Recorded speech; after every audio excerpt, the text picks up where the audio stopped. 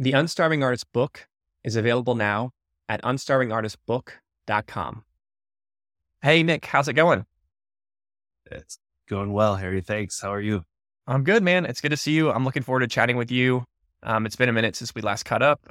Really curious to hear how things have been going with the custom guitars and the art you've been doing with that. So let's jump into that. But real quickly before we do, I just want to share a quick message, everybody who's listening in. So, couple announcements. One is if you've been enjoying the podcast, you enjoying these episodes, I'm looking for help with producing them. I need help with basically promoting the podcast, growing the reach of it, helping with retention, and eventually helping with ways to monetize it and make it more sustainable and more profitable. So if that interests you, go to unstarvingartist.com/producer to learn more, and you can apply and we can see if it might be a good fit to work together. If you're enjoying the show and you haven't yet, make sure to subscribe on YouTube, hit the notification bell so you can get alerted when we post new episodes. And if you're listening on Apple Podcasts, Spotify Podcasts, things like that, go ahead and follow the show there as well. And then make sure to tell your friends, share the podcast with friends if you're getting value from this so that we can also grow our reach that way. So without further ado, Nick, let's get into what you've been up to. Tell me, and everybody who's listening in, just at a high level, kind of what sort of art you've been working on and the guitars that you focus on. Yeah, you bet. So my background is as a visual artist primarily. And so, I've always found it interesting to, the idea of like what I call functional art. So furniture, for example, or like guitars in this case. And that's just my experience and background as a musician and an artist. And so how do I combine art and music and my love of the instrument of guitars? And so that came together with these creative, artistic one-off guitars. So these are one of one. They're not available anywhere else. I'm modifying them. I am doing crazy designs and things that are typically normal with guitars to make them an art piece you can hang on the wall, but also that's functional. So if you want to play it, pick it up and strum. By all means, go do that. You can go play gigs if you really wanted to, if you're a musician. But this kind of all started really during the pandemic. So as everybody was shut down, things were shut down. I wasn't as a musician playing gigs, live gigs. So I had always wanted to build guitar on my own and never really had gotten into it or invested the time to find out how this happens, how people do this. And then just started watching a bunch of YouTube tutorials about people who build guitars. And I had this idea of sourcing existing guitars, like old discarded guitars or old discarded guitar parts, and using my creative visual art and design background to make them visually aesthetic in some way. Or I really like the idea of a relic kind of look, an old vintage sort of well-worn kind of feel. And for guitar players out there, they know the more worn a guitar is, the more played it is, the more like the wood has settled, and the better the tone usually, the better the feel when you're playing it. That, and I also know as a guitar player myself, guitarists typically want some sort of like instrument that expresses their personality, but also is something that really no one else has. It's at least I know I'm that way, and other guitarists I talk to in like my own small circle seem to be that way too.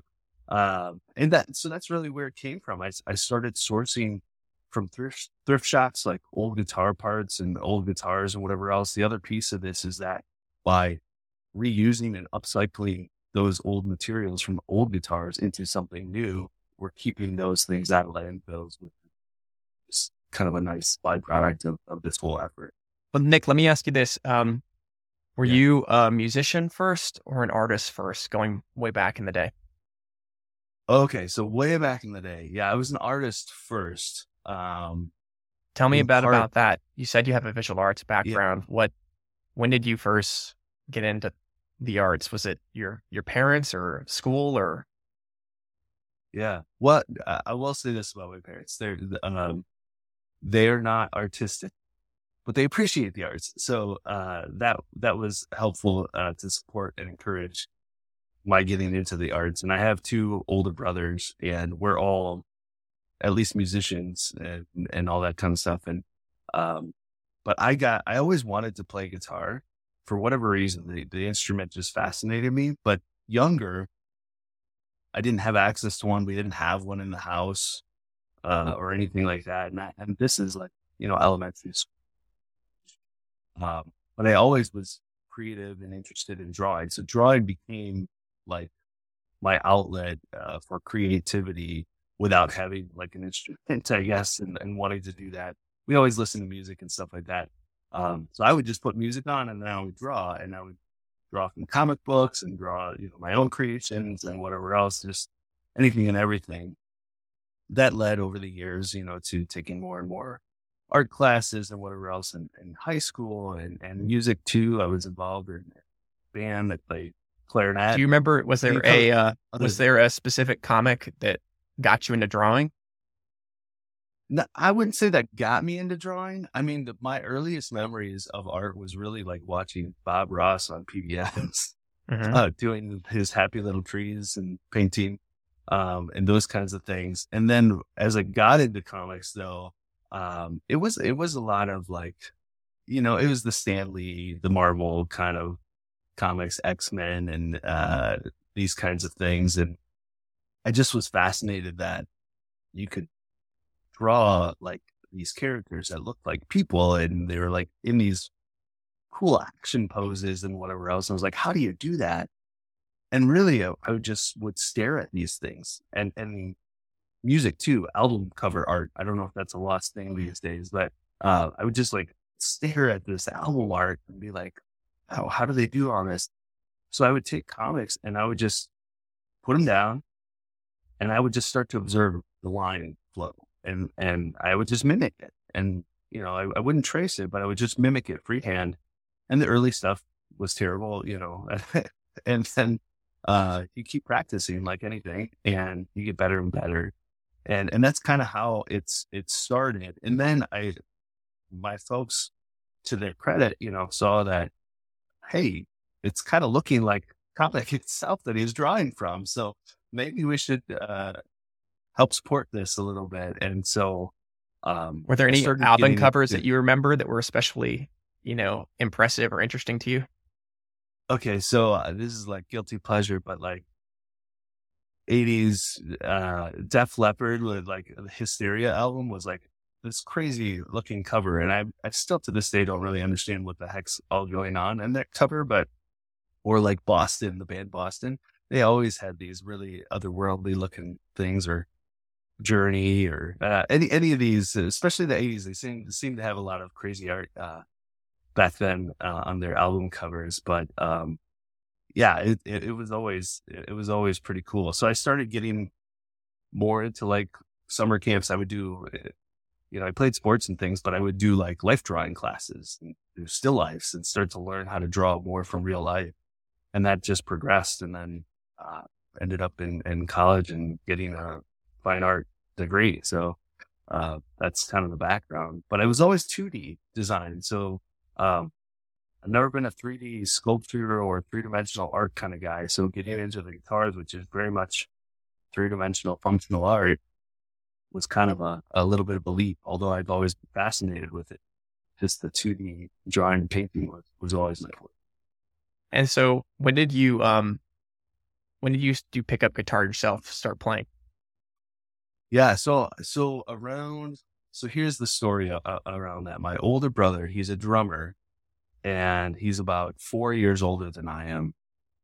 So when he was in high school and he had a part-time job, so he had access to a little bit of money, he decided, you know what, I would like to learn how to play guitar. And I was like jealous, because it's like, hey man, I've always wanted to play guitar, and I'm like 4 years younger than you. I'm in middle school. I don't have any money. I don't have a job. I can't go afford to buy my own and take lessons. That's what he did. He decided to use some of his money, bought a guitar, got some guitar lessons. And so then what I would do is I would watch him practice at home and see where he's putting his fingers and whatever else. And then when he wasn't home, I would sneak into his room and pick it up and start to try to remember where he had his fingers and start playing guitar. So um, that happened for, I don't know, a year or so. I was probably about 13, 14-ish at the time. And after a little while, he found out I was kind of doing this. And then he actually showed me a few things. And it turned out like I kind of caught on to it pretty quickly. And then he actually advocated. Was he taking lessons or how was he learning? He was. Yeah, he was taking lessons and he was learning like, songs he wanted to learn, like Led Zeppelin song or whatever, whatever it was that he was into. That's what the teacher would teach him. So it was fun for him to learn. And so that was my influence too. I was learning that stuff. So while he was getting lessons, I was sort of getting lessons by association. Yeah. And a little bit self-taught in that way. And then he advocated for me with my folks and said, hey, he kind of has a knack for this. Maybe we should get him lessons. And so that's where it all started. So I was about 14. And was it an acoustic or an electric guitar? It was an acoustic. And I took lessons for about 4 years in high school. And those are all the lessons I had. So, I kind of got the basics and that's about it. I didn't get too deep into it. And then the rest has been self-taught and I've been a songwriter for, ever since, been in bands and all that kind of stuff. So it's like a limb now, music. I can't be doing it. I wouldn't know who I am without it. Did you study music theory at all? I did not study music theory, specifically. I have picked a lot of it up. And in high school, I played the clarinet in like elementary and middle school and high school. And that's how I learned music and learned to read music and things. So I picked up a lot of theory through that. But how you apply theory to a guitar is a little different, or how you apply that theory in terms of actually making it happen on whatever instrument you're on is usually a little bit different instrument to instrument, but the theory is essentially the same. So I picked up some things just, on my own. YouTube's amazing these days, all the things you can learn. So yeah, it's been just a lot of fun. And I'm just involved in all aspects of the music piece. And I find that art and music go hand in hand. I will be writing a song and in my brain, I'm visualizing all sorts of things that sometimes I'll actually create a piece of art that's related to whatever the song inspired that I'm writing, or vice versa. Or this big melody, and then I'll come to a guitar, write a song, and so those things have always been linked. And for your day to day, you also, correct me if I'm wrong, you work in marketing, right? Right. Yep. I work for a tech company, running what we call customer marketing and advocacy. So essentially helping build communities of customers to help them enjoy and have affinity for the brand. So with your degree in fine arts, how do you get into marketing for tech companies? There's a bridge there. And what happened was, so as I was in college, I was getting my art degree. I started to study a lot of graphic design. Like I just knew, and this was too, my folks were kind of like, well, fine art degree, what are you going to do with that to support yourself? And I'm like, I'm just going to make the art and sell it. Right. That's what I'm doing now in a lot of ways. So it's, I can tell them it worked out, I guess. But, the bridge really was, I took a lot of graphic design and figured out if I know how to do this in the computer, I can make myself marketable. I also took a lot of English and writing courses. The idea that if I could not only design, but also do copywriting to go with it, that probably makes me even more marketable. And that's essentially what happened. And so then as I got out of school, I was doing design and copyright kind of stuff for different professional jobs. And that just led me into marketing, which turned into like, oh, there's this discipline in business that can pay you and you can make a living, where it really kind of encapsulates all these things. And that was marketing. So I've been doing that for 20 plus years at this point in various capacities, and now with a tech company. it's great. It supports my family, creative things. I still get to make all my guitars and sell those, and that's growing. And so trying to just create this really, really nice balance. What is advocacy marketing?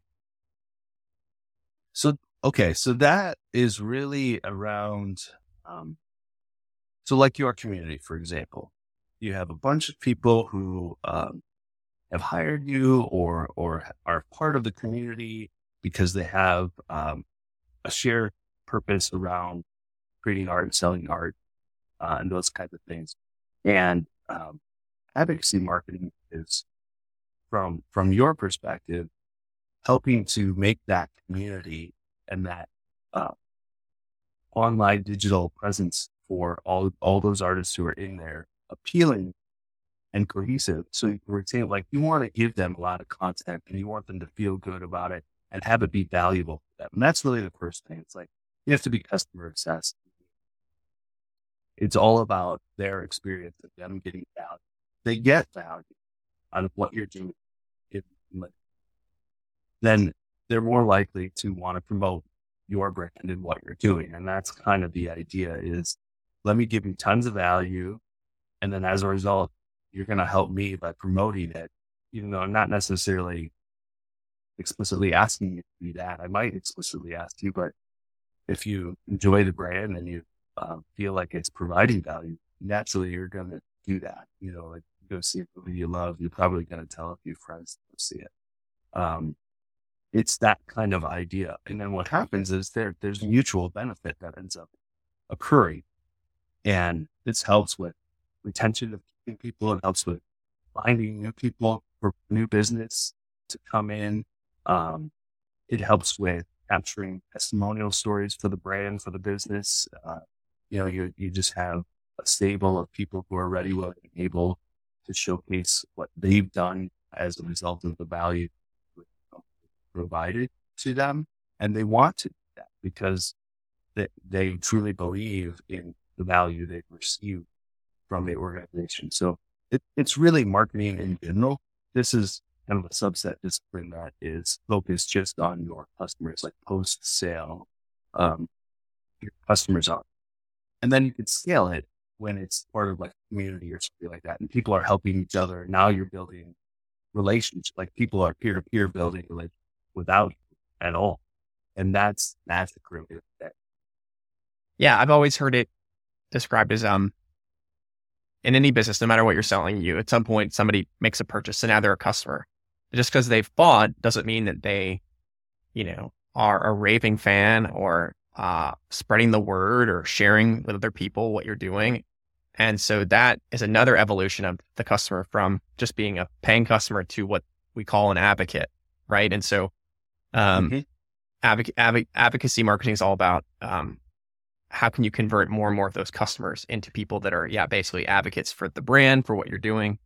And so it sounds like what you're saying is like, creating a community for those customers is often core to turning them into advocates. Yeah.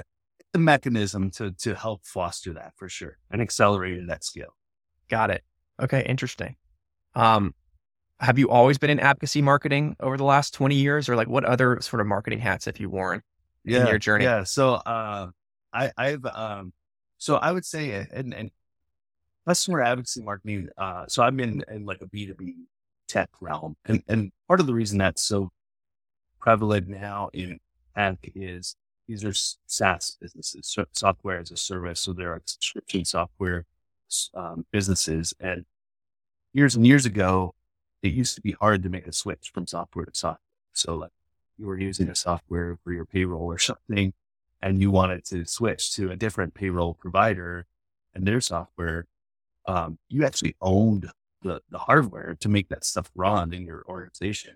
And now it's all on the internet. So it's web apps.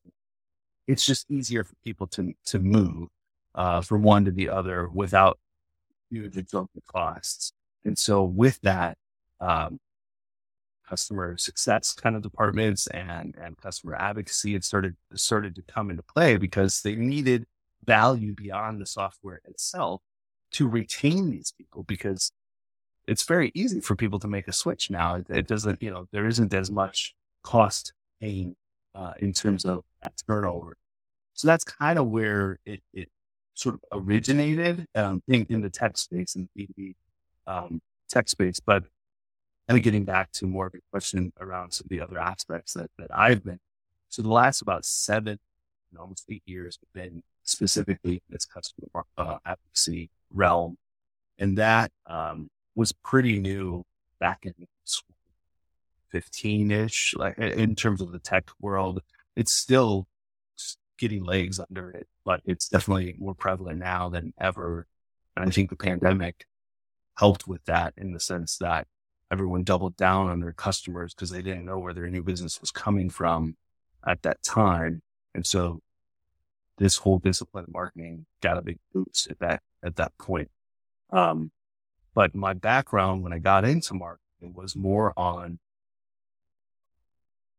if you can believe it or not, print flyers and those kinds of things, doing graphic design and copywriting for, one of my first jobs was I worked for a commercial real estate firm. And it was like basically doing flyers for their listing that they would hand out to their, at showing the building. And then that evolved into, the internet came out, social media started later. And I was like, well, this is something with this, all this social, there's gotta be a way to do social media marketing. And so it started getting into that and just making connections with people. And I fell in love with that aspect, and that turned into content marketing. So that's where a lot of the writing I was doing started coming in, just building blog posts and things that would, build SEO, the search engine found on searches and stuff more easily. You have enough content that Google can go and find. And then that just kept evolving. So it was kind of like traditional print media marketing to social media marketing early days, and social and content inbound marketing is often another term for that. And then that has led, and when I found out about customer advocacy marketing tech space, I was just like, oh God, that's like inbound marketing 4.0. I want to see what that's all about. So that's kind of the progression. Nice. I love that. Yeah. And I think, if you're in B2B marketing, do the companies you've worked for, do they often have a sales team or a sales force that's bringing in customers? They do have a sales force. And it's interesting because I feel like these days over the years that, and I'm not a salesperson, so I might be generalizing this a little bit, but, their role has changed a little bit. So it's less, so if you think about pre-internet or whatever, the salesperson held all the answers to their product or whatever. So if you needed information, if you were shopping for their product or service and you needed information about it, you had to go to the salesperson to get that information because it wasn't readily available to you online or anywhere because it didn't exist. Well, now it's online and everywhere. And that's why content marketing is so prevalent too. Like, people want to self-serve. And so they want, when they're shopping for something, they want to go and find out the information for themselves, hear from real customers and their experience, like what we're doing here. Any of those kinds of things. They just want to self-serve and find the answers on their own. They don't want to be felt like they're in a pushy sales situation. So our salespeople these days tend to be more like guides and making sure that they're pointing people to all the information and or if they have questions, answering those things and following up and really trying to just build a relationship and rapport kind of with the individual. And I do believe that when people buy, a lot of times, yes, they're buying the product because it fulfills a need that they have. But the reasons they buy might be more than just the product. A lot of times it's emotional because they've made a connection with whoever they were talking to who was representing that product. And I think that plays into not only, day-to-day like sales, but things we're doing here, selling guitars. Like, you get people on Instagram or whatever, and you do the studio tours or whatever. It's just like, that's what you're doing. You're making a connection. You're not necessarily pushing it on them, but you're asking them, what do you care about? What do you like? And you're getting to know someone. And then all of a sudden, if it's going to happen, you can make the ask and it's going to go one of a couple ways, right? Yes or no or whatever. And even if it's a no, it doesn't mean not now. It may just mean not now, but, you also make a connection. That's what I always tell people every time I meet and talk with anyone, that I haven't met previously or in a studio tour or something. It's like, if nothing, if you don't purchase anything out of any of this, don't worry about it. Like, we both have a new mutual connection now. We have our LinkedIn following is up one now, and that we both benefit. So Sure. So yeah, I was curious. I wanted to ask you, like, with the 20 years in marketing, was there ever a point where you thought to yourself, oh, you know what? I think I might be able to use some of these skills to help me sell art or create my own art practice or something like that? And if so, like, just tell me a bit about like when you had that sort of insight or realization. yeah, actually, excuse me, I think it was the opposite. I think I've always been fairly entrepreneurial as an artist. Um, I don't know. Like, my dad was a business person and all that. What Like, so business that was he kind in? of, he was actually in the produce business. But for a large corporate, supplier of like grocery stores and things like that. His dad owned a food truck, a food, stand, fruit, vegetables and stuff like that. Bunch of Italians in food business. What do you That's pretty common. But that's kind of how I got into it. But that business sense, I think, was always ingrained in myself and my sibling not growing up. So it's kind of like, okay, if I want to spend my time making art, I still got to live and eat and have shelter and all those things. So how do I monetize art so I can do more of that and then still have everything I need to survive. So that was always in my brain. And so I think I always create art, but then in the back of my mind, I was like, okay, well, how would I position this to sell it? So it always, music was the same, play gigs and whatever else, get paid to do that. And it was like, okay, I get paid to be on stage and have fun for 2 hours and then get a check. And I also get to talk with a bunch of people who came and sort of build social community. And sometimes that's even more interesting than actually playing the show. Um, but anyway, so I feel like I learned a lot of entrepreneurial type skills and marketing skills just early on from that, because I was always hawking art or music stuff or CDs or whatever I chose, even before I was out of school and working at a professional job. Were you Um, selling your own but CDs, or then, like you were at somebody else's yeah, show and like helping out with their, merch? no. I might have done that if I wasn't spending so much time on creating and selling my own stuff.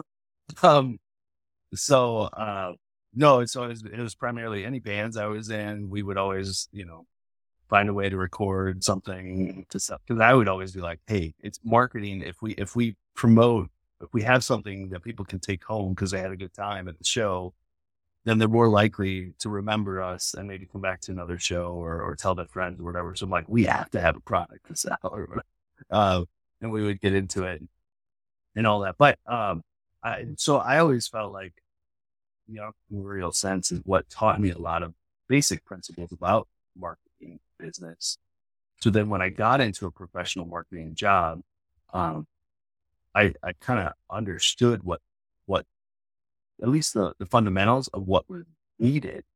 It was just learning and executing on that. And then now, to your point, to your question, um, absolutely, the experience I've had in the last 20 years doing marketing work has been brought into what I do as an artist, because I've learned different things in B2B marketing that I'm like, oh, that might be interesting in selling my guitars. How do you scale back basically B2B marketing principles for like a B2C kind of operation, like selling art?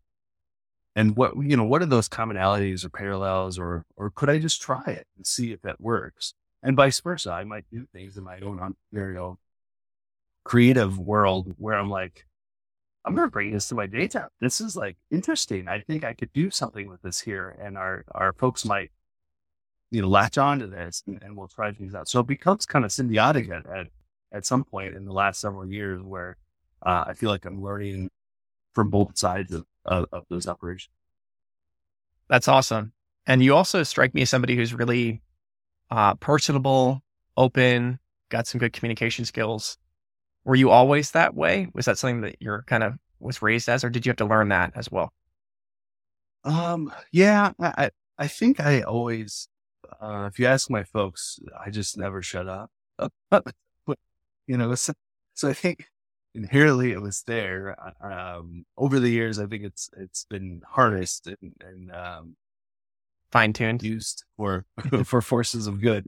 No, but I mean, realistically, just I think being in art school, like in college and studying art, one of the things I feel like has helped as a public speaker, if you want to call it that, or just even talking in a realm where you have a bit of an audience, not just one on one.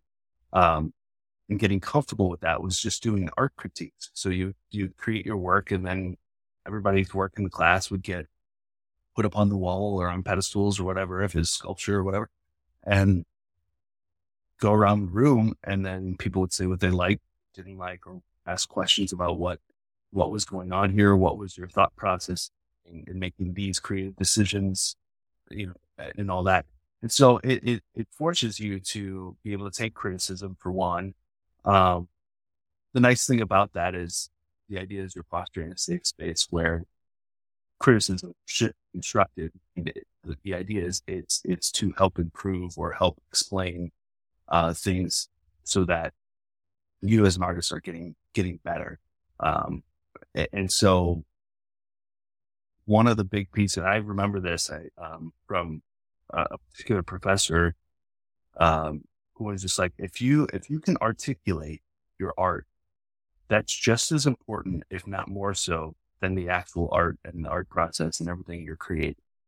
Because if you can't articulate your intentions, or the artistic choices that you made, then it can be easily pigeonholed from an outside perspective as just whatever their impressions are. And art is subjective anyway, so everyone's welcome to their own interpretations and impressions and how they apply whatever that art is into their own lives.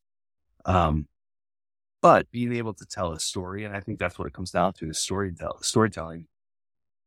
Being able to tell a story and explain, hey, this is where this came from. And then as you do that, it doesn't mean the viewer of the art is going to necessarily take your impression as their own. Like they might have their own perspective of what they get out of viewing your art. But by articulating your impression, it may resonate with them and they may like it more. Or they may totally disagree with your intention and be like, I don't know, that's not what I see. Or I'm kind of turned off by that art now that I know your story or whatever. And that's okay. But the times that it lands and it does resonate, the emotional uplift, I think, is greater. And tie that back to it. Those are the times I feel like sell more art.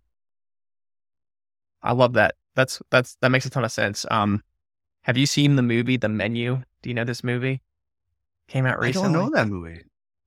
I'll have to check this out. I just saw it last night. It's a comedy horror movie, kind of like, what's that movie? Knives Out or Glass Onion. It kind of felt like that.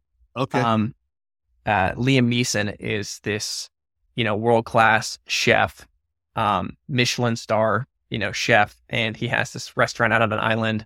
And anyway, you're talking about the art critiques. Maybe think of that because has all these high-class guests to the island, to his restaurant, and he's explaining each course and telling this story, and some people totally eat up the story, and other people think it's all BS. And it just made me think about like how important, telling a story, and then also like if you the reason a lot of them would believe the story, most of them, the people with the guests were believing it, was because like he believed it himself really well, sort of Sure. this like confidence and sincerity and earnestness with which he would describe like the different courses and dishes that he was preparing. And it's food, but it's still like it's just I watched it last night, so it's just on my mind as like a perfect example of what you're talking about. But if you don't Yeah. like horror, don't watch the movie. It gets scary. Oh, okay. No, I'll have to check it out. But yeah, no, that is, I mean, that is kind of what it is. And people can think it's BS, but the thing you just said that really, I think is necessary in that whole approach is the authenticity of the artist. So like you said, you have to believe it. You have to believe in what you're doing. You have to be motivated and authentic about what you're talking about. If it comes off as phony or fake or whatever, people do see through that. And so, I'm not advocating for making up stories just to make sales or anything like that. That's not at all what I'm trying to say. But if you believe in what you're doing and you had an intention, that you had created, I think more what than okay to share that. exactly, and I think where people sometimes get tripped up is like, they see that small but loud contingent that's cynical, that's skeptical, that poo-poos things.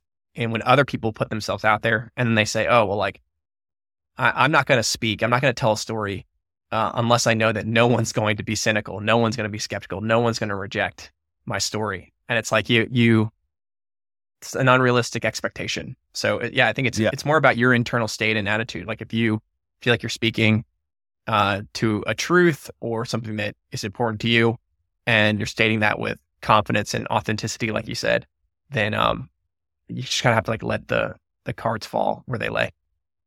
Yeah, you got to let go of expectation once it's out there at that point. But so back to your original question. So where did the public speaking, like, how did I get comfortable being in front of people or whatever? That was one big piece of it. And then the fact that I was just a musician. I was used to years and years of playing gigs and being on stage in front of people and trying to work a crowd. Because when you play in bars and things like that, they are not You have really to win them the over. bar doesn't. Yeah, bars don't care. The bar owners don't care like about your music so much as they may, but I mean, they're running a business. So you are there to entertain the patrons so they buy more drinks. So the bar makes more money. If the bar makes more money, they might actually have you back to play again. So I would always go into these performances. I still do this if I'm playing any establishment, that I am live entertainment advertisement for the venue that I'm in. So I want to connect with everybody. I want to have a great time, and that benefits me and my market itself. But if it benefits the business that I'm working with, who hired me to play at that venue, and they make a good night, a good revenue on the night, then now that increases my chances of being asked back, and it just becomes a win-win. So it's. Do you have any certain rhetorical tools or sort of like things that you do when you're performing to get people to come and pay attention or anything like that? I mean, social media marketing is like free distribution for any messages you're putting out there. So I recommend using all of that. And you talk about that in a lot of the trainings, like Instagram Reels and all those do things. You make Reels like on while you're on stage, like live? No. This is like beforehand to get people to come to a performance. In fact, I performed yesterday afternoon at like a bar restaurant, and they have a great rooftop, open rooftop, like stage and bar up there and all that stuff. And it was a beautiful, gorgeous day weather-wise. So that's what I was doing, Instagram Reels and different things prior to the show. And we would mutually tag each other, the venue and we get people there. Place was packed. Gorgeous day, had a blast. But while I'm on stage, just goofy things, stupid stuff like, I'll tell a bad dad joke or something in between a song, and it might get a couple chuckles, but nothing much. And then I'll just be like, okay, these are the jokes, folks. I don't have many of them, but if you could just offer up a pity chuckle once in a while, it helps me feel good about myself. And then that gets a little bit of a laugh. And it's just starting to like connect. And it's like, okay, I'm human. You're human. Let's enjoy it.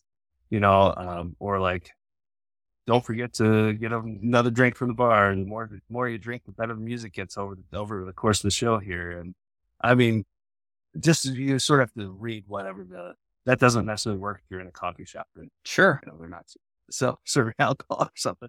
Are you singing? But things like that. And then I'm always promoting the venue. Like this place is just like, hey, just want to thank the venue for hosting me. Right. Hope everybody's having a good, you just bring it all together and in a very human way. And it's, and it's like, hey, I'm going to do this song next, or here's a song I wrote. And maybe it's a short, quick story about the lyrical content of that song. So people can kind of relate to it or listen for it. Are these like the gig you did yesterday? Is it just you, or do you have other people playing with you? No, it's just me. It's just solo singer-songwriter playing guitar and singing. And I mean, I've played in bands. When you do that, you're like more exposed, even more exposed. Like you have to be the one who's keeping people's attention. You're a little bit naked up there. Yeah. Yeah. But like I said, over time, so this gets back to how are you comfortable in front of people? Like it's over 25 years of playing live gigs and putting myself out there and essentially being forced to be in front of people. And once you do that for any length of time, and you don't need 25 plus years to get to that point, but to relate it back, do 10 studio tours. You're going to start to feel way more comfortable by the 10th one than you did in the first one. It's just practice. And for those who don't know, a studio tour is just what we call like having a one-on-one conversation, either in person or over Zoom or what have you. That could lead to a sale. Yeah, no, it's I think it's people who are new to business, they don't I think appreciate how much, kind of even if you're not an entrepreneur, if you're just in a job, or if you're going to say there are certain elements of that require you to be on or to perform, and you can look at that in a negative, cynical way of like, oh, I don't want to perform. I'm not like a dancing monkey. Or you could say, no, like I want to actually show up and be the best version of myself and help as many people or reach or touch as many people as I can. And so if I think about how I'm presenting myself and how I'm coming across like that, will allow me to do that better and better. You know what I mean? Yeah. Yeah. And one thing I always mention to people sometimes, because I have done some jobs where you're doing more like sales related communications and you're actively contacting someone to get them to buy something. And unless you believe in whatever that product is, it can be really challenging. But what I always tell people, like, cause I would always get apprehensive of it. I don't like confrontation sometimes. And I feel like sometimes when you're interrupting someone's day for a sales call to get them to buy something and they're not expecting your call necessarily, it feels awkward in general. But at the end of it, I would always approach it like, okay, I'm apprehensive. I don't want to do this call. I don't want to, try to put it off. Okay. At the end of the day, you know what? The other person on the other line, they're just a person. They don't want to talk to me as much as I don't want to talk to them at this point. So maybe I could just find some common ground or be personable enough that we can make a connection, and I'll just, have no expectation of what the outcome is other than trying to make a personal connection. And that typically, I think, helps a little bit. It's just, we're just all humans. Yeah. And the good thing is, like, you don't have to necessarily do cold calling today in this day and age to have success at whatever, business pursuit you're going after. So tell me, what was the first guitar that you kind of refurbished and turned into an art piece? Tell me more about that. Yeah. So, so the first one was I had found the first one, actually, I made a custom body. So it was like an electric guitar and it kind of like this one over here. And I cut out the body itself and I literally cut it out 2x4s. I had put like 3 or 4 parts of a 2x4 together to make a big enough surface to then cut out a guitar shaped body. And I had the electronics and some of the hardware, all the hardware pieces, and a neck from a previous guitar, an old discarded guitar that I had. And so I was like, okay, I'm going to build this body, and then I'm going to figure out how to attach the neck and learn to put the electronics in. I'm not an electrician by any means. I didn't even know how to solder electronics or anything. I was just, once I got to that part, Did you it was need like, soldering? What that? Did you need soldering to put it together? Well, with an electric guitar, you do, because you solder the electronics to some of the volume controls and tone knob controls, and it's pretty basic. It's just like it's like a glue gun, but with metal, right? Basically. Pretty much. Yeah. But you have to know where it needs to connect for the circuitry. You can't undo it if you do it do wrong. what you wanted to. Right. Well, you can undo it, actually. You can just heat it back up and unglue it, essentially, because then the solder sort of gets malleable again and you can pull it off. But you could accidentally maybe short some of the circuits, or maybe connect something to the wrong thing. If you don't connect it the right way, and the electricity, or I don't even know if I'm using the right term. If the signal doesn't go through, flow the right way, through the right path, you're not going to get the output that you're expecting. So learning how to do that. So I cut out this body, and I only have hand tools. To this day, I don't have a router tool to make like really nice, clean cavities where the electronics can fit into. I literally use a drill and a chisel and get it all out of there. And so there's a neck pocket on an electric guitar where the neck kind of fits into the body of the guitar. And so I cut out this 2x4 body, and I'm literally chiseling out where this neck pocket is. And it's very important that the neck sits there very snug and level, so that when you put strings on it and everything, it stays in tune, and it, produces the sound that one would expect it's hard to put out. And so, just using these, that was the big learning curve, I think, was with that first one. I really feel like it took, I don't know, I wasn't working on it all the time, but I think I spent about 2 months just really taking my time, because I just didn't know what I was doing. So there would be 20, 30 minutes where I'm just staring at this thing and just in my brain visually trying to like figure out what the next steps need to be and what I need to do. And I'm kind of a visual thinker like that. So I'll just like often stare at things, and like in my brain, it's going through all the scenarios of what I need to do, because I don't want to do it and make a mistake and then have to like start over. So I'm Was there something that triggered you to start this project? Like, did you just have some 2x4s? Why did you try to turn them into a guitar?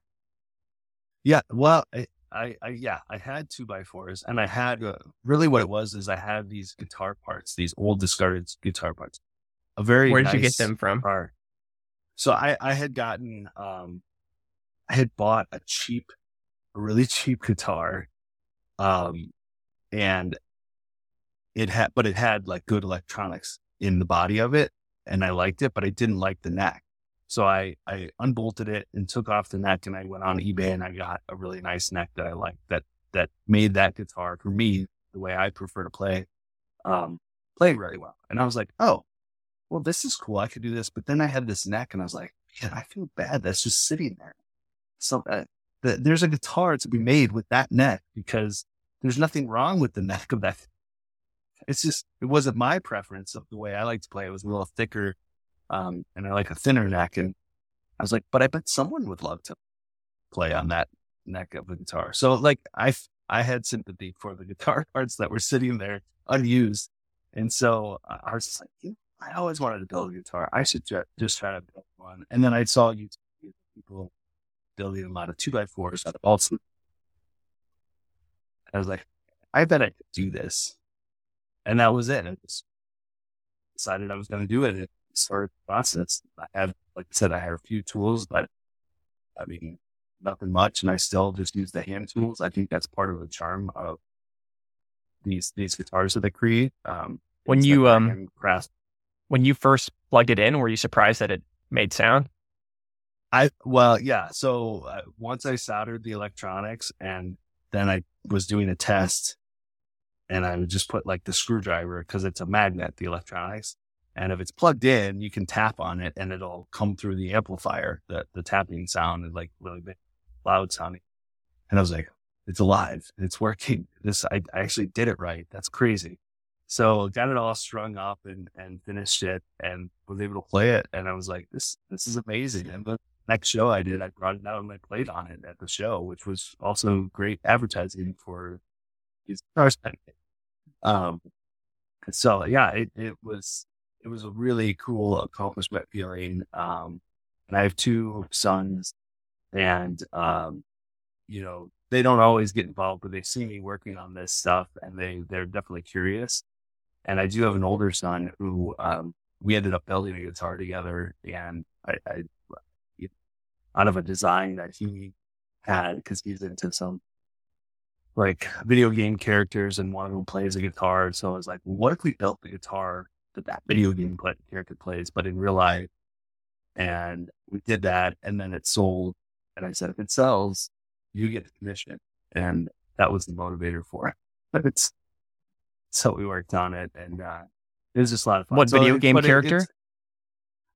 He was in the Five Nights at Freddy's, and it was like what I forget which character it was, but Bonnie, I don't know. It was one of the. I don't know that.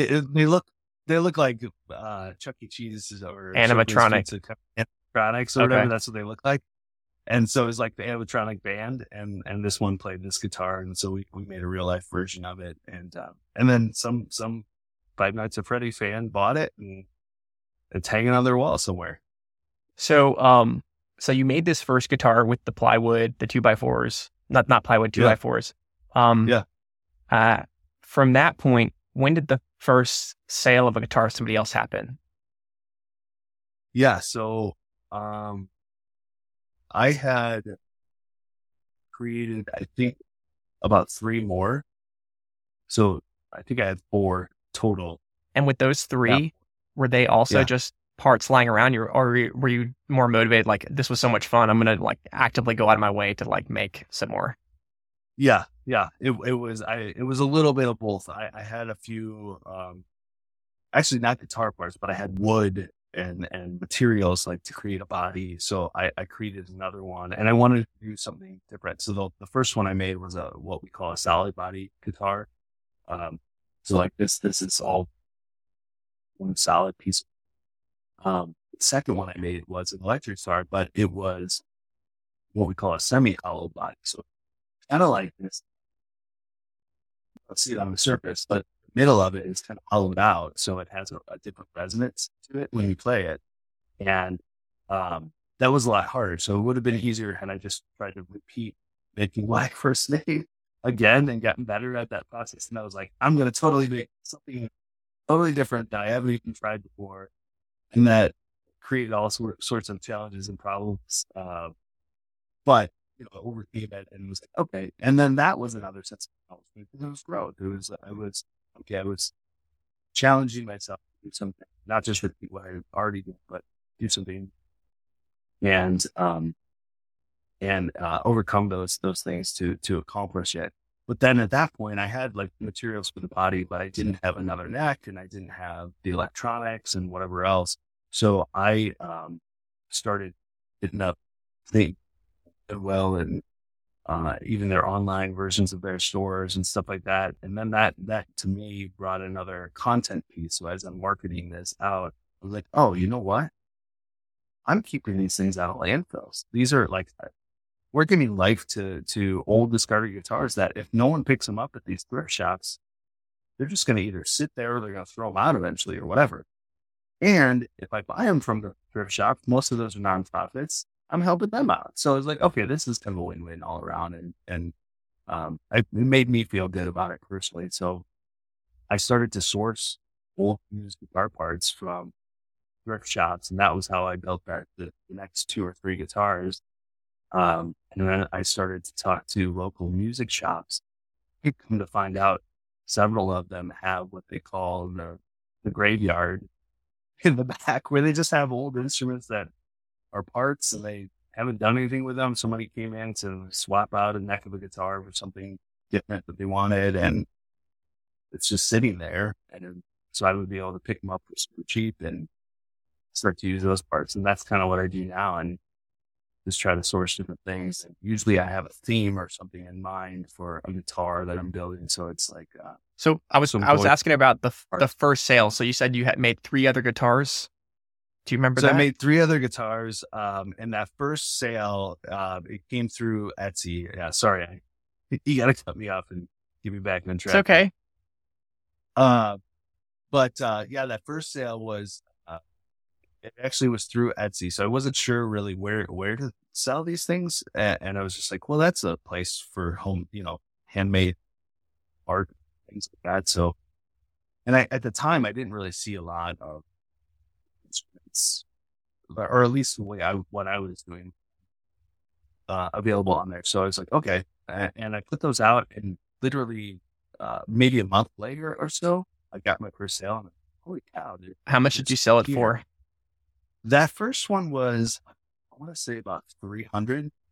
And I probably had, and I was promoting it with free shipping. So like I was covering the shipping costs. So, and I'm in the Midwest, and so I quickly realized I need to charge more, because the person who bought it was like in Seattle or somewhere where my shipping cost was pretty exorbitant at that point.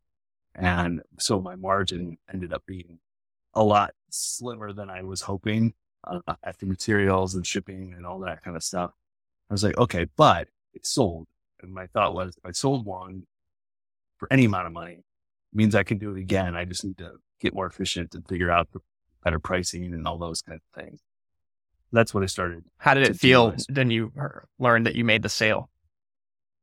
Oh, it was amazing. You get the notification and it dings, and it's like, you just made a sale. I was like, oh, now I got to figure out how to ship a huge guitar across the country. And I did it, but it feels really good, because essentially it's an idea that was in your brain, and then you realize it in a physical form, and then somebody else decided, that's cool, I want that, and was willing to give you money to obtain it. Yeah. When you sell through Etsy, do you get their contact information? You get their email, and you get their address, because you have to ship it. Do you ever talk to them or connect with them further? Yeah. I try to follow up. In fact, what was their story? Do you remember much about them? The first one of the first ones, no, I don't. They just really liked the design of it, because it was kind of it was really unique. It was not, it wasn't a common kind of guitar color or anything like that you would be able to find just at any music store. And that was what appealed to this person. The sale that happened soon after that one was actually, the theme of it was, it was a black electric guitar. Then it had this orange and red, like 70s stripes on it and I came across this design, or a similar design, from an early 1972 like Honda motorcycle that had this it was just a quintessential kind of hot rod 70s, sort of racing stripes or something. So I mimicked this guitar design off of that. And then what I did when I was selling it was I would show in social media, like, the source of the inspiration. That's cool. Yeah, where I got the inspiration, and then the actual guitar design. And that was what sparked this person for buying it. He's like, I used to have that motorcycle. And so he's like, this is cool. And I'm a guitar player, so this is totally cool. And he was like thrilled with it. So so I did a couple more of those. I did one like a surf cruiser, 1940s, like Woody wagon cruiser. If you know what those are, you can Google it and look it up. And I created a guitar that had this teal color with like a wood paneling pick guard in the middle of it. So it kind of resembled this design of a car. And then I showed those things together. And that person actually bought 3 guitars out of my Etsy shop that included. And so it sounds like this was a little your early guitars, like you would get some sort of visual inspiration, and then we like, oh, I want to recreate that as a guitar. Is that sort of fair? Yeah. How much when you're thinking in those terms, how much consideration do you or can you put on the actual musicality of the instrument or the sound it makes? Like how important is that in your kind of creative process? Yeah, I would say people ask, are you a luthier, which is someone who makes and constructs guitars, and that's their profession. And I'm like, no, I'm not a luthier. I would say I'm an artist who makes guitars. But the quality and functionality of the guitars is absolutely intact, and they're very playable and whatnot. So when I'm doing those kinds of designs, I'm still thinking about the tone of the guitar, like the what's the output of the sound that this thing will make. And my litmus test for that is, would I want to play it? Do I want to play it? I've been playing guitar for 25 plus years. Like, would I pick this up and be like, not only does it look visually interesting, but, oh man, this is play. It's easy to play. It has a good tone and all that. So I definitely am considering all of that kind of thing. I think with the guitars, the cool thing is that I try to focus on the electronics, if it's an electric guitar, and the tone of it sort of really kind of first, like what are the foundational pieces of the instrument that will make it sound like it needs to sound and play well and feel comfortable when someone's playing it. And then all the visual elements, those are really just more cosmetic on the guitar itself. So those often are not really affecting playability or the tone, or I'm trying to make sure that when I design it, that it's not in the way where it would affect any of the playability or anything like that. So I would say, yeah, the sound quality is always something I'm going after. But one thing I do tell people who are buying it, and I'm very transparent with this, is these are guitars made from upcycled, reused materials. So knowing that there's going to be nicks, knocks, scratches, and you can't expect it to be a pristine guitar that you're pulling out of the box for the first time that's brand new and it's going to in the same way. It's probably going to feel a little bit different. It might have a little bit different kind of tone, but my theory is, if I can be really transparent about all its sort of imperfections, which are, in my opinion, part of the character of the guitar, and you still want it as buyer, then you know what you're getting. I'm not trying to dupe anyone here. Sure. Share more about why do you not identify as a luthier? Mainly because of my lack of confidence in that skill set. Like, I know enough to be dangerous around like what it takes. A true luthier would actually construct the entire neck of a guitar and the body and everything else. They probably have a lot of specialized equipment and things like that. Yep. Mechanical equipment. And just years of training. Like, I am not fashioning my own guitar necks. I am finding them from discarded old guitars and reusing them. That's one thing. If you don't get that right, the whole guitar is just not going to play well. And I want these to be very playable. So at some point, maybe in the future, I'll get to that stage and learn some of those skills and get there. But I'm not there today, and that's okay. I'm having fun, and people are still enjoying it. I think it's such a cool thing to really pause on for a second, because I think a lot of times folks, if they see whatever they think is the best, the top number one way of doing something that's creative, and they're like, oh, I can't do that. Like, I'm not even going to get started. But like, you are getting started, and every day you're learning, you're growing, you're getting better. And yeah, maybe, who knows, maybe you won't, but maybe at some point, 3 years, 5 years from now, you have more of that equipment and you start playing with that, and you grow in that direction, or you grow in a different direction, but you're not letting any sort of like negative self-talk or like concern about there being really proficient craftsmen out there like prevent you from helping people and having fun and doing what you're doing. You know what I mean? Yeah. And I think that comes from, I believe that there's an audience for every artist. So, maybe there's someone that's doing something similar, building guitars, who is an actual luthier, and they're building one-off guitars that are one of one. And they're charging a whole lot more or whatever else. That's totally cool. That's fine. That's their gig. But it doesn't mean that I can't do what I'm doing and still have buyers. Right. Because they're out there. It's just the hard part is finding them, really. But yeah, I think you nailed it. I have a feeling that as you grow in this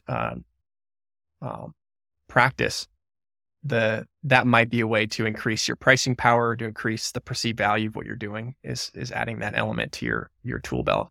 Have you ever, like, this is sort of a random question, but I know that there are certain really kind of old growth, nice wood that's often forested from the Pacific Northwest or other interesting areas where it's very interesting kind of wood that's used in big executive board tables or dining room tables or things like that. Is that sort of like old growth, like hardwood, ever used in guitar bodies? Oh, yeah. Yeah. Gosh, I'm trying to think of, this is what's cool about building guitars, in my opinion, is like different woods have different tonal qualities. Yeah. So, when you string it up and have a guitar built out of certain woods, you could have something that's like from I live in Wisconsin, and we have a whole driftless sort of area where, if you know anything about like Wisconsin, the Great Lakes, a lot of glaciers came through here, which created the Great Lakes and all that stuff. And then they have these driftless communities where glaciers actually didn't touch any of those areas. And they have a lot of really interesting wood. And I don't know off the top of my head, like the species of the wood or whatever. Sure. But I know like a lot of them there's a lot of artists, furniture makers specifically, that will use wood from that area because it's really hard, or it just has a really durable quality to it. So stuff like that could make a great guitar. And I had watched a documentary not too long ago, and the name is escaping me, but it was this luthier who owned a guitar shop in New York City. And he gets wood from a lot of the old buildings that have been knocked down over the years in the city. And, he would categorize them or whatever else, and started to build various guitars out of this wood. And he would demonstrate kind of the tonal qualities of finished guitars. He's like, oh, this one was built with this kind of wood from this building that was knocked down. This was built this kind of wood from this other building that was knocked down. And then you could hear some of the differences in the tonal quality. So it's very interesting. So yeah, absolutely. Wood choice, is going to have an effect on the tonal quality of any instrument that you build. Yep. I'll have to send you maybe some images after this, because just thinking from aesthetics, there's just incredible woodworkers who make these beautiful tables that have these different kind of colorings to the wood, but it's all like a single block, and they might put like some sort of filler in it if there's like cracks or holes in the wood that they have to fill in, and it just makes these incredibly looking tables. And it could be an interesting source of inspiration for some guitars. Yeah. I mean, that some of these, this one in particular over here, you probably can't see it very well, but one of the interesting things about that is it was a true acoustic guitar, and I chopped it in half. So the width of it is now smaller, like an electric. Okay. And I put electronics in it to make it an electric guitar. But what's interesting, I'll just pull it off real quick. What's interesting about the wood, this is all, I followed the wood grain with a wood burning tool to accentuate it. And I sanded all the top so it looks all kind of, you can see it's got splotchy sort of colorings, light and dark, throughout the background of the body. then I went over it with this wood burning tool and traced the grain of the guitar to just accentuate it, and then stained it all again. Anyway, just interesting things you can do is what I'm pointing out, I guess. Yeah, I love that. This was all built with pallet wood, and then just stained, so just wood grain designs kind of come out. So, what's the most you've sold a guitar for to date? $1,000. So not long after I joined your community and whatnot, and learned a few tactics that I wasn't trying. I still have my Etsy shop, but I'm mainly selling things there that I've already created. Mm-hmm. And I'll tell you about something else I'm doing on there that might be interesting for everybody to know. Yeah. But what happened was, I started to get commissions, through some of the process that we talked about. One of which, the one that I sold for about $1,000, came actually through Etsy, because most of the guitars I make are right-handed guitars. And that's mainly because there are more right-handed guitar players than there are left-handed guitar players. But lefties are it's flipped around the other way. And this person was like, I really love what you are doing with these guitars. I would love to get one, but I'm a left-handed player. And so, I said, well, I don't have any that I've already made that are left-handed. I could do one as a commission, and here's what that would look like. Anyway, long story short, he decided to get a commission. He's a studio artist in like Montana somewhere. So he's in that studio on a regular basis. He's like, I just really love to play unique, weird guitars and stuff, and just capture the sound and see what I get and whatever else. So I built this custom left-handed acoustic guitar, and he wanted something similar to this. He wanted an acoustic, but a thin line is what that's called, where we chomp it down so the width is a lot thinner than a traditional acoustic guitar. And it turned out great, and he loved it. And, I made the commission, and then he bought some other merchandise from me, like a hat with my logo on it and whatever else. And I mean, it just turned into a great customer, and, it was just kind of awesome. And that's led to a few other commissions that I've had so far as a result. And that's what I want to get a little bit more into. Was it, psychologically, a sort of a milestone or a hurdle to charge $1,000 instead of, hundreds of dollars? Yeah. And to also get that money up front was pretty nice. Because obviously that helps me pay for materials for that project. But yeah, it was completely gratifying. It was kind of like, oh, okay. Well, how much higher could I actually charge? Like, what will the market bear? Is kind of what my thought process was. And so I haven't really gotten past that $1,000 mark, at this point, but I'm okay with that right now. I'm not like doing this full time just yet or anything like that, but, that proved to be really nice margin in terms of the cost of my materials and shipping. And then that made the margin and my time a lot more, justifiable, reasonable, I guess. Yeah. There's something, it's almost like, that guy who, ran the 4-minute mile or the 3-minute mile for the first time. I think it's 4-minute. There's just this like psychological hurdle when you're an artist selling something for $1,000 or more. Once you've done that, then you realize, oh, like, yeah, there are buyers out there, and they're not like, Scrooge McDuck money bags people. Like, normal people will pay that amount of money for stuff if it hits them the right way, if it connects with them the right way. Well, and that's a numbers game. I feel like, it's just having conversations with people and on a regular basis. So, to then uncover who are those people where this just really resonates and it turns into that. Yep. And I think it's not only about who they are, it's about how you present yourself, your level of confidence, that storytelling we talked about earlier. If you can convey, hey, like, I'm a professional, I've done this 1,000,000 times, it's $1,000. That sort of energy of like, this is normal and it's reasonable for you to say yes to this, that will come through. And then more people will be like, okay, like, he seems like he knows what he's doing, and they'll say yes.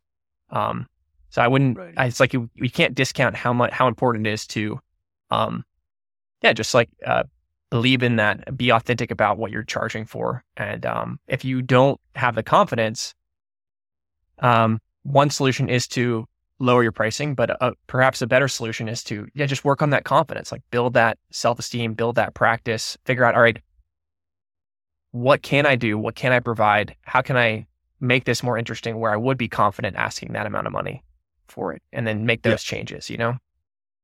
And one thing too that I personally do that I think helps maybe others as well is I try to justify price like for myself.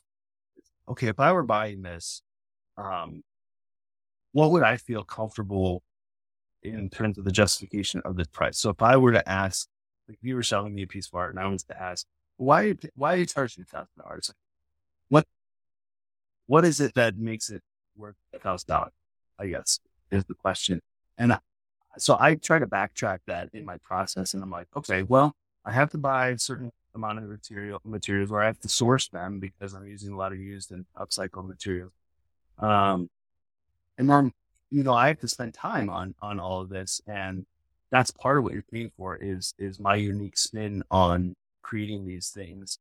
And so that's time. That's the opportunity loss of time. I could be doing other things that may be making me money. So I'm spending my time here to do this. So, and I don't usually get asked that question, but I feel better sort of being prepared with an answer if someone asks, well, why are you charging so much? And it's like, well, I do this, and this. And that's, so really, I'm not even, making that much out of it. But I enjoy doing this. And so I want to make sure it's of value to you. I probably could charge more. Um, anyway, it just helps me feel more comfortable and confident in charging those kind of prices, knowing that it's like, yeah, logically, I'm putting a lot into this. Yep. Yeah. I think as a internal thought experiment, I wouldn't proactively offer that to people. No, I mean, Um, unless they're really adamant and prying and you want to like get into it with them, but sure. that might not be the right buyer anyway. Yeah, because it's there's different ways to price. So that sort of exercise is in line with what's called cost-based pricing, where you're thinking about all the costs that go into making it. And if that boosts your own internal confidence and makes you feel like there's like a internal logic to what you're doing, I think that's good if it translates into actually asking for that amount and making sales.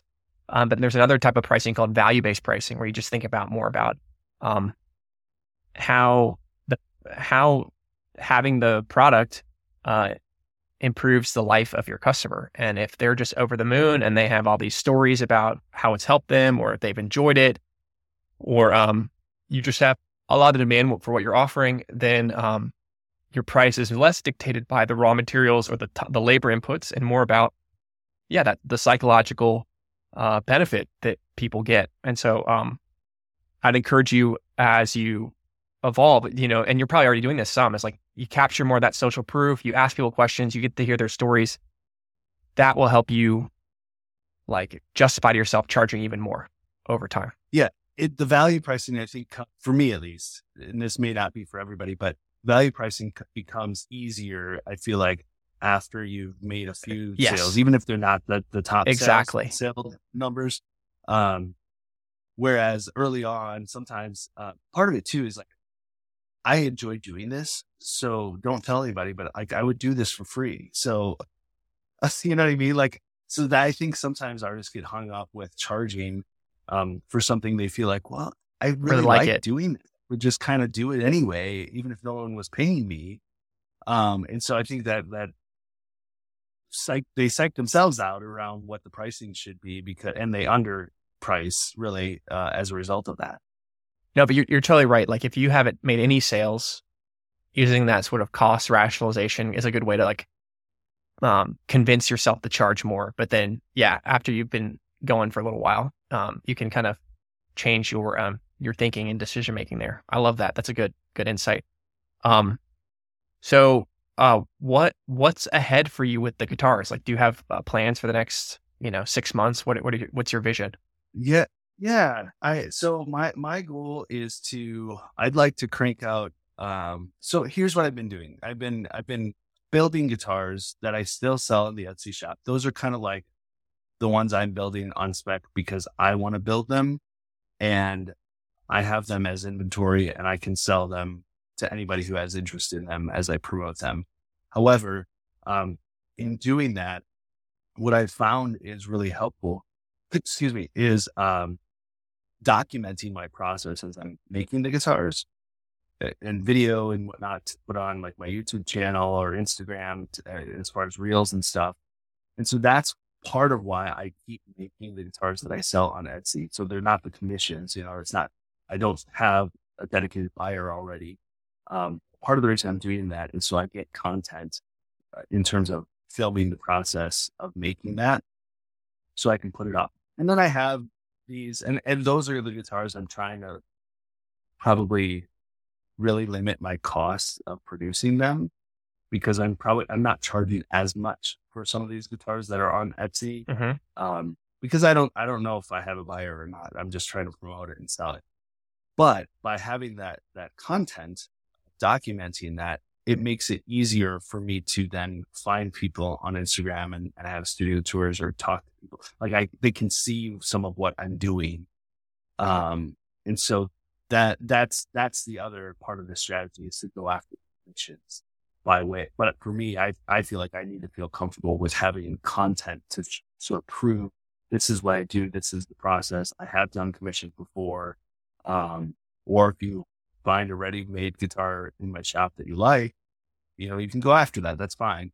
But it just makes having the conversation a little easier. I point to with that content. So that's a piece of it.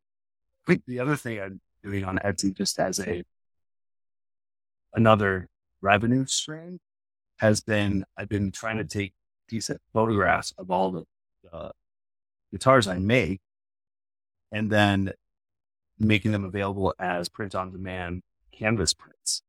So sort of positioning is if you can't afford to have the live guitar in your possession, or you don't really want the live guitar, but you love instruments and you love the designs, if you want to litter your living room with it, buy the canvas prints and you can have all my guitars there. So it's just like another supplemental thing. And I've sold a few of those as well, which is, I'm not concentrating on that specifically, but it's just kind of like, well, I'm already taking pictures to put up on mine or put on Instagram or whatever. Why not turn them into a product as well?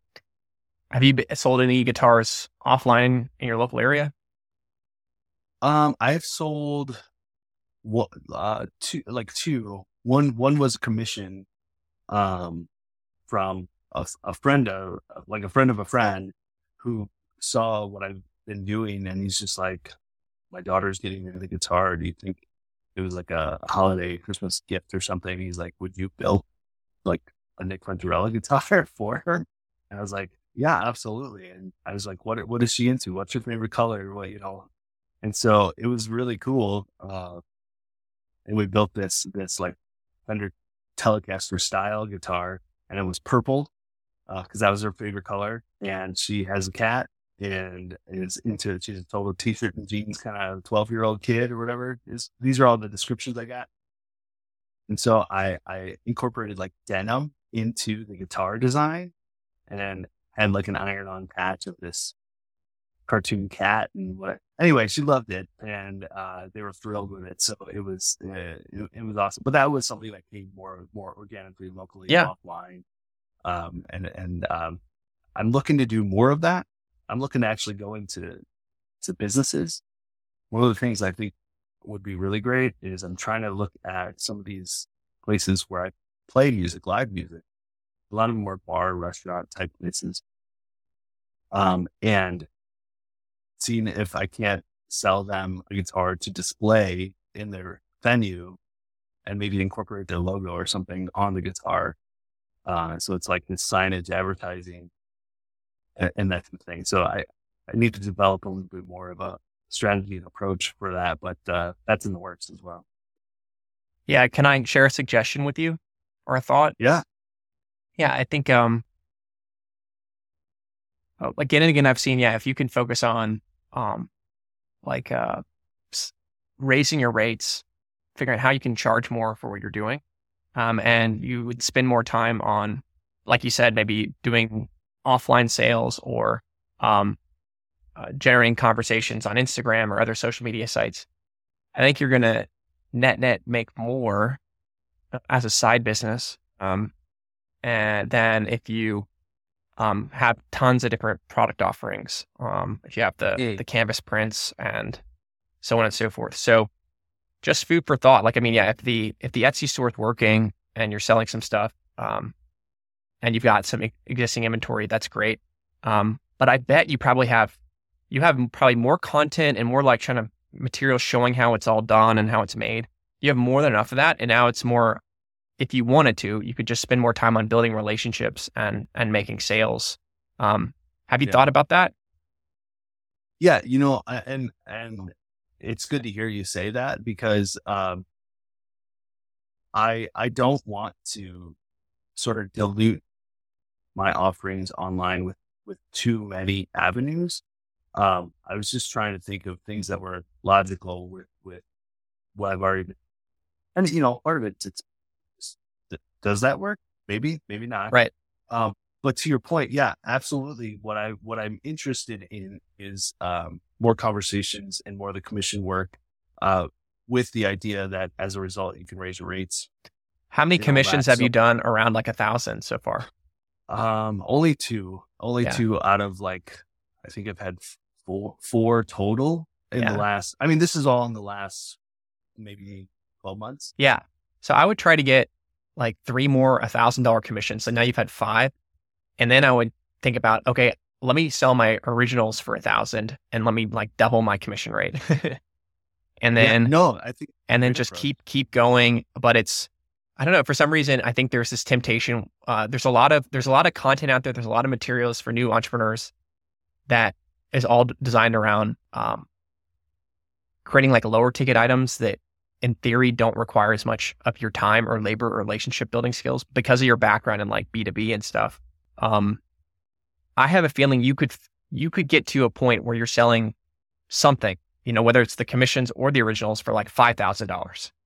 And now if you're just cranking out 1 of those a month, 2 of those a month, you have some really nice meat on the bone where you could start hiring people to help you set up a nice website. Like you could maybe run some ad spend. You could go to like, offline shows and pour some of that money into paying to go to shows and meet people. So there's this sort of tendency where we get into this place where we're making money, but we're not making enough money to flourish. We're just kind of like running in place and too hungry to eat. The operation is sustaining itself, which is great, but how do you break it out to the next level? Yes. So I feel like you have all the workings to just go a little bit deeper in learning sales skills and putting in that time. But I think the reason why a lot of artists resist that is because it means that you might spend 70%, 80% of your time on relationship building, and then 20% of your time on like actually making the art for a little while. And so that's like not as appealing, of course, to a lot of artists. But yeah. And I personally don't mind that. But like after I went through like your course stuff, and I had originally had the Etsy shop to begin with. Like I said, it's still serving me well enough, but I at that time almost like just shut the whole thing down to focus on commissions. And the reason I didn't was I was still getting sales out of it. Yeah. So that was one thing.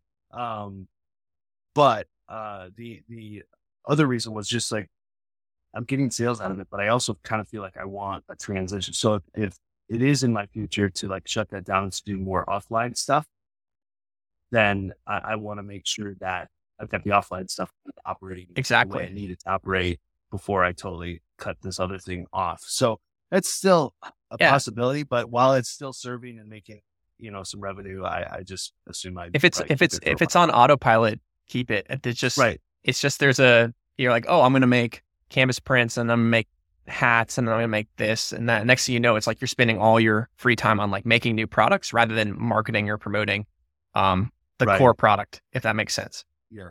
No, that's good advice. That's absolutely good constructive criticism. So, and some of those other products, as you say that, just thinking through like the numbers and stats that I know, they're certainly not anywhere near what the cars are. So, yeah, it's probably a good, Good reminder. a reminder to really examine that a little bit further. Yeah. Yeah. But it sounds like you're making good progress, and I'm very happy for you. So, is there anything like, if you want to learn more about you and what you're doing, where can they find more about you online? Yeah, sure. So there's Nick V Guitars, and it's guitars plural. It's Nick V as in Victor, like my last name or initial of my last name, guitars.com. And then also to nickventurella.music is my Instagram handle. But those are probably the easiest ways to get hold of me. Love it. Love it. And if you have any, do you have any advice for people that are maybe artists who are thinking about getting into functional art like this, whether it's guitars or something else like that? Do you have any advice for them? Well, the biggest piece of advice is just start and just do it. I mean, and just start in a way that is comfortable for you. My point being, you might not have confidence in yourself or your abilities, especially if you've never done anything like this before. Maybe it's a whole new set of skills that you've never tried, but you've just always been interested in it. I think YouTube tutorials are your friend. Go check those out, figure out some basic tools, and just start doing it because you want to do it. You don't necessarily have to have like a buyer and all that stuff in mind just yet. I think when you're first starting out, it's more important that you enjoy the process and you perfect sort of the output of the process. So like the product that you're creating, you feel like, oh yeah, this is coming together. This is marketable at this point after maybe you've done a little experimenting with it. And then once you're at that point, then I think it's easier to start thinking about how do I monetize this? Because you've got a little bit of experience getting your process down of actually making. Love it. Awesome. Well, Nick, thanks so much for chatting. This has been a lot of fun. Thanks for everybody. Yeah. Yeah. Well, thanks for everybody for listening. And again, if you enjoying these episodes, make sure to subscribe and follow along. And we'll talk to you soon. All right. Bye, everybody. Thanks for tuning in today. If you haven't picked up a copy of the Unstarving Artist book, go ahead and pick up yours at unstarvingartistbook.com. See you next time.